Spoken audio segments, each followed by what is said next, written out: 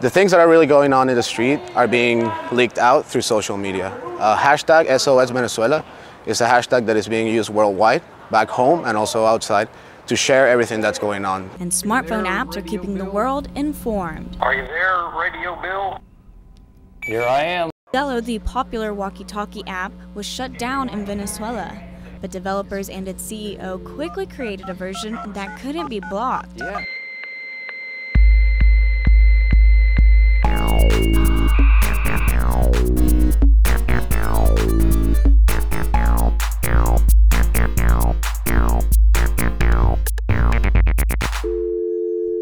Welcome to the March 31st, 2019 episode of the Raymond Tech News Podcast. Each week I curate the articles, tweets, and back-channel sources to provide a 15 to 20-minute summary of tech news. I'll start off like I always do, with the headlines to keep you up at night: data breaches, privacy concerns, and security threats. I'll follow with this week's feature, then I'll balance out the negative with a series of stories to restore your faith in technology, and maybe humanity. Let's dive in. A popular South Korean cryptocurrency exchange was robbed by hackers Friday. BitThumb was attacked, resulting in a loss of approximately $19 million in cryptocurrency. Earl Enterprises, a hospitality industry giant, has announced a breach of its payment card processing systems. Affected restaurants include Buca di Beppo, Earl of Sandwich, Planet Hollywood, Chicken Guy, Mixology, and Tequila Taqueria. Toyota dealerships in Japan were hit with a cyber attack, compromising data on 3 million customers. A hacker named Zamis Clark was sentenced in the UK this week. Court documents reveal he hacked into electronics manufacturers VTech and Nintendo, as well as stealing files from internal Microsoft servers. Thankfully, it was a quiet week in data breaches. Let's move on to privacy headlines. MasterCard has announced that it will be developing a secure, decentralized, universal ID system that lives on your local devices.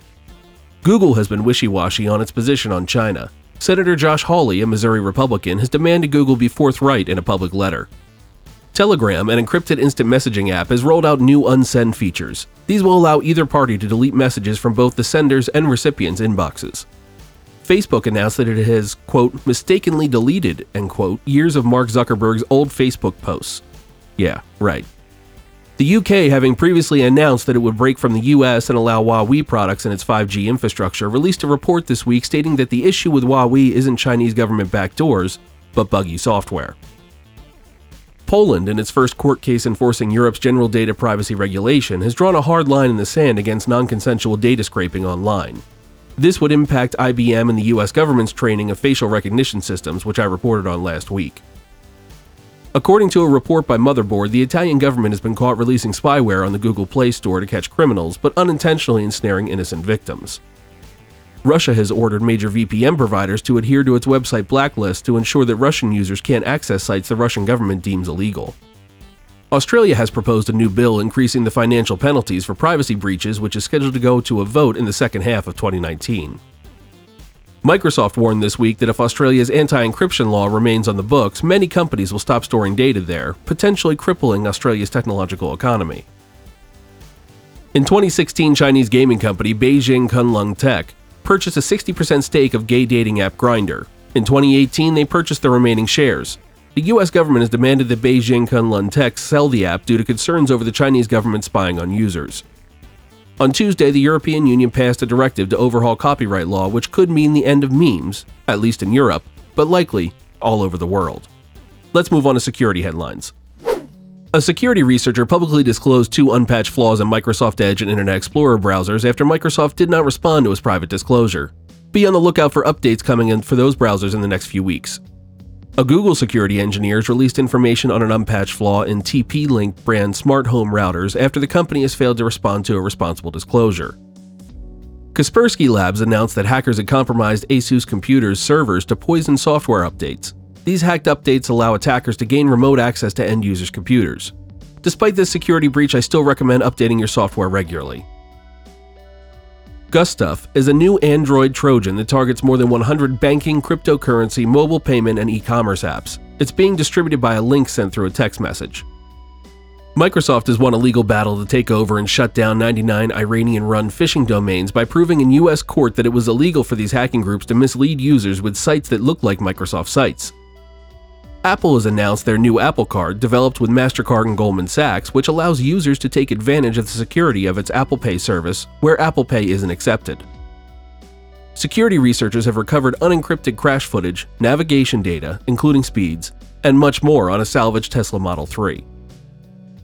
Thatcham Research, a non-profit UK insurer research center, has released a report listing the cars which are most and least vulnerable to wireless theft. It would seem not all keyless entry and ignition systems are built the same. The University of Hertfordshire has released a study that shows most users fail to properly erase USB drives before recycling them, potentially exposing sensitive data to unintended eyes. The Swiss government's e-voting system concluded its month-long penetration test this week, and a second flaw was discovered that could have been exploited for undetectable vote manipulation. The U.S. General Accountability Office, or GAO, has found dangerous security flaws in the Treasury Department's systems for tracking the national debt, which could allow access for attackers to view a wealth of government data. The U.S. Department of Homeland Security has issued a warning about several Medtronic devices, including their implanted insulin pumps. Attackers in close range can intercept the RF signals of the devices and potentially steal data transmitted because the devices don't use any kind of authentication. Let's move on to other headlines. Facebook COO Sheryl Sandberg announced 3 steps the company is taking to prevent the spread of hate. Accounts that have previously violated community standards will have limited or no access to live broadcasting.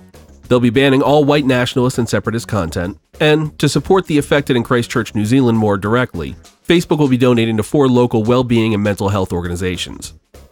Dream Market, the top dark web marketplace after the Silk Road was shut down, will be shutting down April 30th.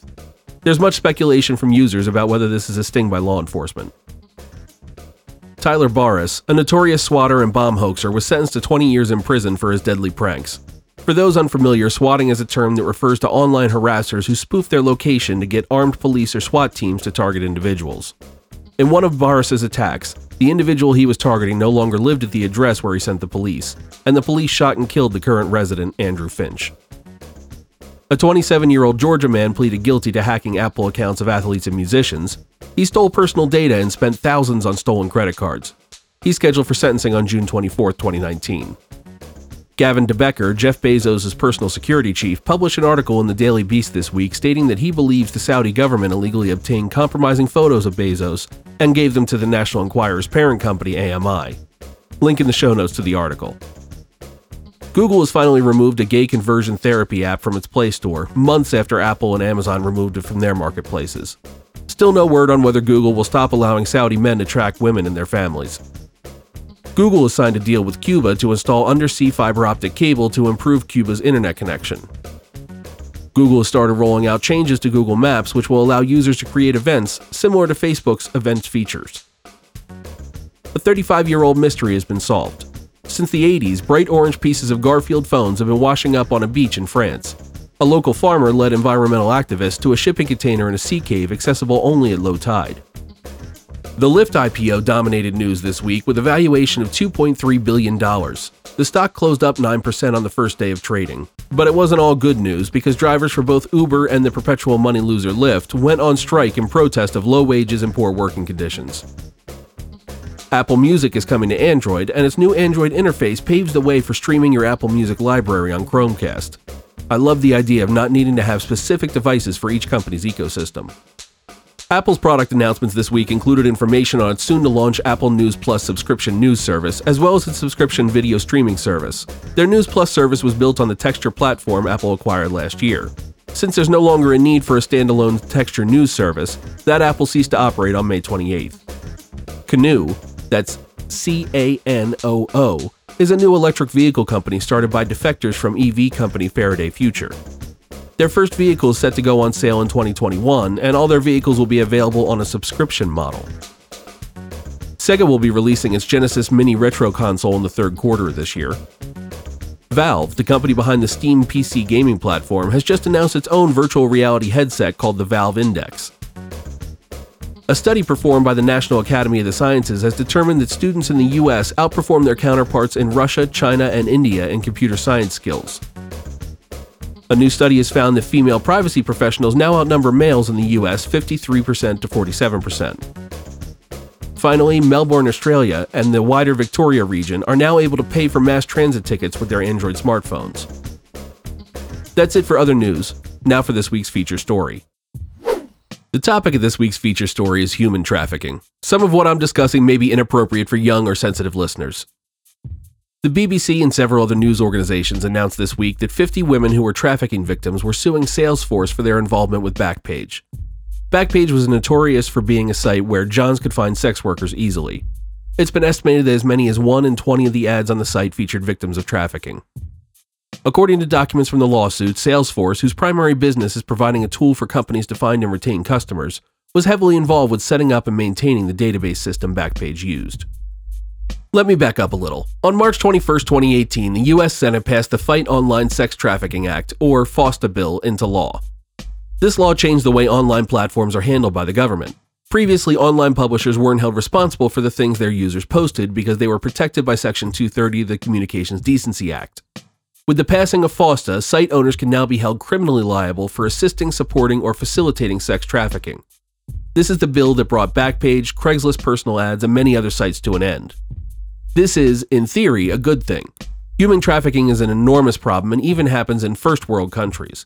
But laws like FOSTA in the US make more problems for legal sex workers and law enforcement alike.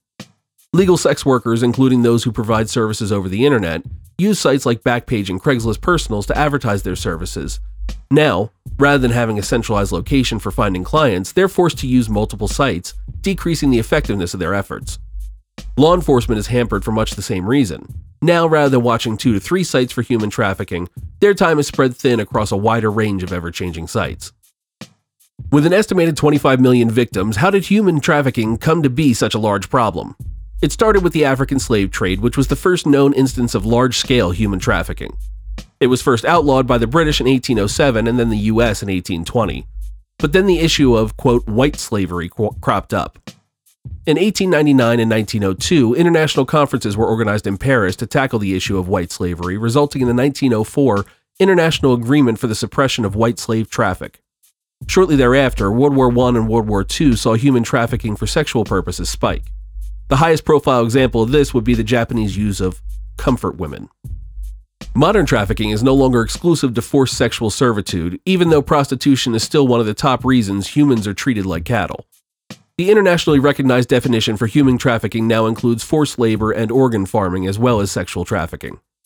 This definition was changed after a case in 1997 where it was discovered that dozens of deaf Mexican men, women, and children were illegally transported to Queens, New York to sell trinkets on the streets, then were forced to turn all the money over to a family-operated trafficking ring. The internet has expanded the global market for human trafficking and made it easier for traffickers to connect with both victims and buyers. But it's not just the internet that makes human trafficking so profitable, it's legislation. Most states in the US and many countries globally prohibit prostitution, but as we're well aware, prohibition is what creates these black markets. The United States war on drugs is an excellent example of how prohibition exacerbates problems rather than fixes them. Beyond the US, countries like Cambodia have attempted to stem the tide of trafficking with laws, but have missed the mark. Cambodia is a very poor country and sex work is often seen as a viable and realistic option, but Cambodia's law on suppression of humans trafficking and sexual exploitation has gone so far as to make carrying condoms illegal, which has created a public health crisis. Thankfully, it's not all bad news. There are many organizations making a difference. Thorn Digital Defenders has created an online tool for law enforcement agencies called Spotlight, which has reduced investigation times by 43%. The Defense Advanced Research Projects Agency, or DARPA, has created an advanced search engine called Memex, which better organizes information to sift out the most important details for law enforcement officers. Microsoft has developed PhotoDNA, which takes images of child exploitation and helps qualifying organizations search for identical images across the internet to identify victims of trafficking. The National Human Trafficking Resource Center, or NHTRC, operates a toll-free hotline, email service, and online tip reporting form for victims. The solution to this problem is complex and requires cooperation from individuals, governments, and NGOs. Individuals can learn more about how to spot human trafficking by visiting the U.S. State Department's website. The State Department has put together a great list of things to look out for and resources for what to do if you've discovered a person being trafficked. Governments need to engage with counter-trafficking activists to develop rational laws that don't adversely impact sex workers and other uninvolved parties. Finally, NGOs need support from both individuals and governments to continue doing the necessary research, development, and educational campaigns that assist in bringing attention to the problem. Alright, that was heavy. Let's wrap up this episode with some good news. As Venezuela's internal struggles bubble over onto the world stage, residents struggle to survive in what may become a civil war. Communication is key for survival, and that has been made more difficult by the warring factions shutting down access to portions of the internet. Now, a voice chat app called Zello has become the saving grace of those trying to live in the country. The app can be used as a replacement for either shortwave radio or walkie-talkies, allowing both broadcast-type communications as well as person-to-person conversations. With the power of the internet in their pockets, users can do more than just get updates on the latest happenings. Zello has been used to save lives in Venezuela by coordinating food and medicine drops for those in need. Sidewalk Labs, the urban planning subsidiary of Google's parent company Alphabet, has created an app called Common Space to empower park operators. A simple idea based on crowdsourced data, the tool creates an evidence-based approach to making changes in how parks and public spaces are run. Currently, park managers can make guesses about how their public spaces are used and allot resources like trash collection and maintenance, but Common Space aims to improve the efficiency of this process by empowering managers with real data. And, in a move designed to ease privacy concerns, Sidewalk Labs has adhered to privacy by design by committing to not collecting any personal information about bystanders observed for the app. Whether you're a staunch advocate for the environment or just simply living on planet Earth, the move away from energies that pollute and deplete is beneficial for everyone. Finding methods to harness naturally occurring means of power production is crucial to continuing to live our best lives. Germany is leading the way in this climate charge, with over 120,000 households and small business owners investing in solar technologies. Half of all these systems also include battery storage technology, enabling the household to run off solar power even at night. 120,000 households are only a small percentage of Germany's 81 million residents, but proponents of a green future see this as a step in the right direction. It'll allow a decentralization of renewable energy generation and storage by using the existing power grid to transfer power from individual household generation points to where it's needed. That's it for this week in tech news that matters to you. If you've enjoyed the podcast, please share what you found interesting in a post on your social media by linking to raytech.co/listen. That's raytec.co/listen. That'll always link directly to the current episode show notes along with a podcast player. I really appreciate anyone who's willing to share my podcast. As always, there are bonus links in the show notes. Articles in this week's extracurricular reading include a Wired expose on tracking down the robocall king, how to check if your computer has the ASUS update malware, an article about what fantasy birding is, and so much more. The show notes have links to each of the podcast apps I'm listed on and links to my social media. If you have any information, updates, or constructive criticism, feel free to reach out via social media. Thanks for listening, and have a great week.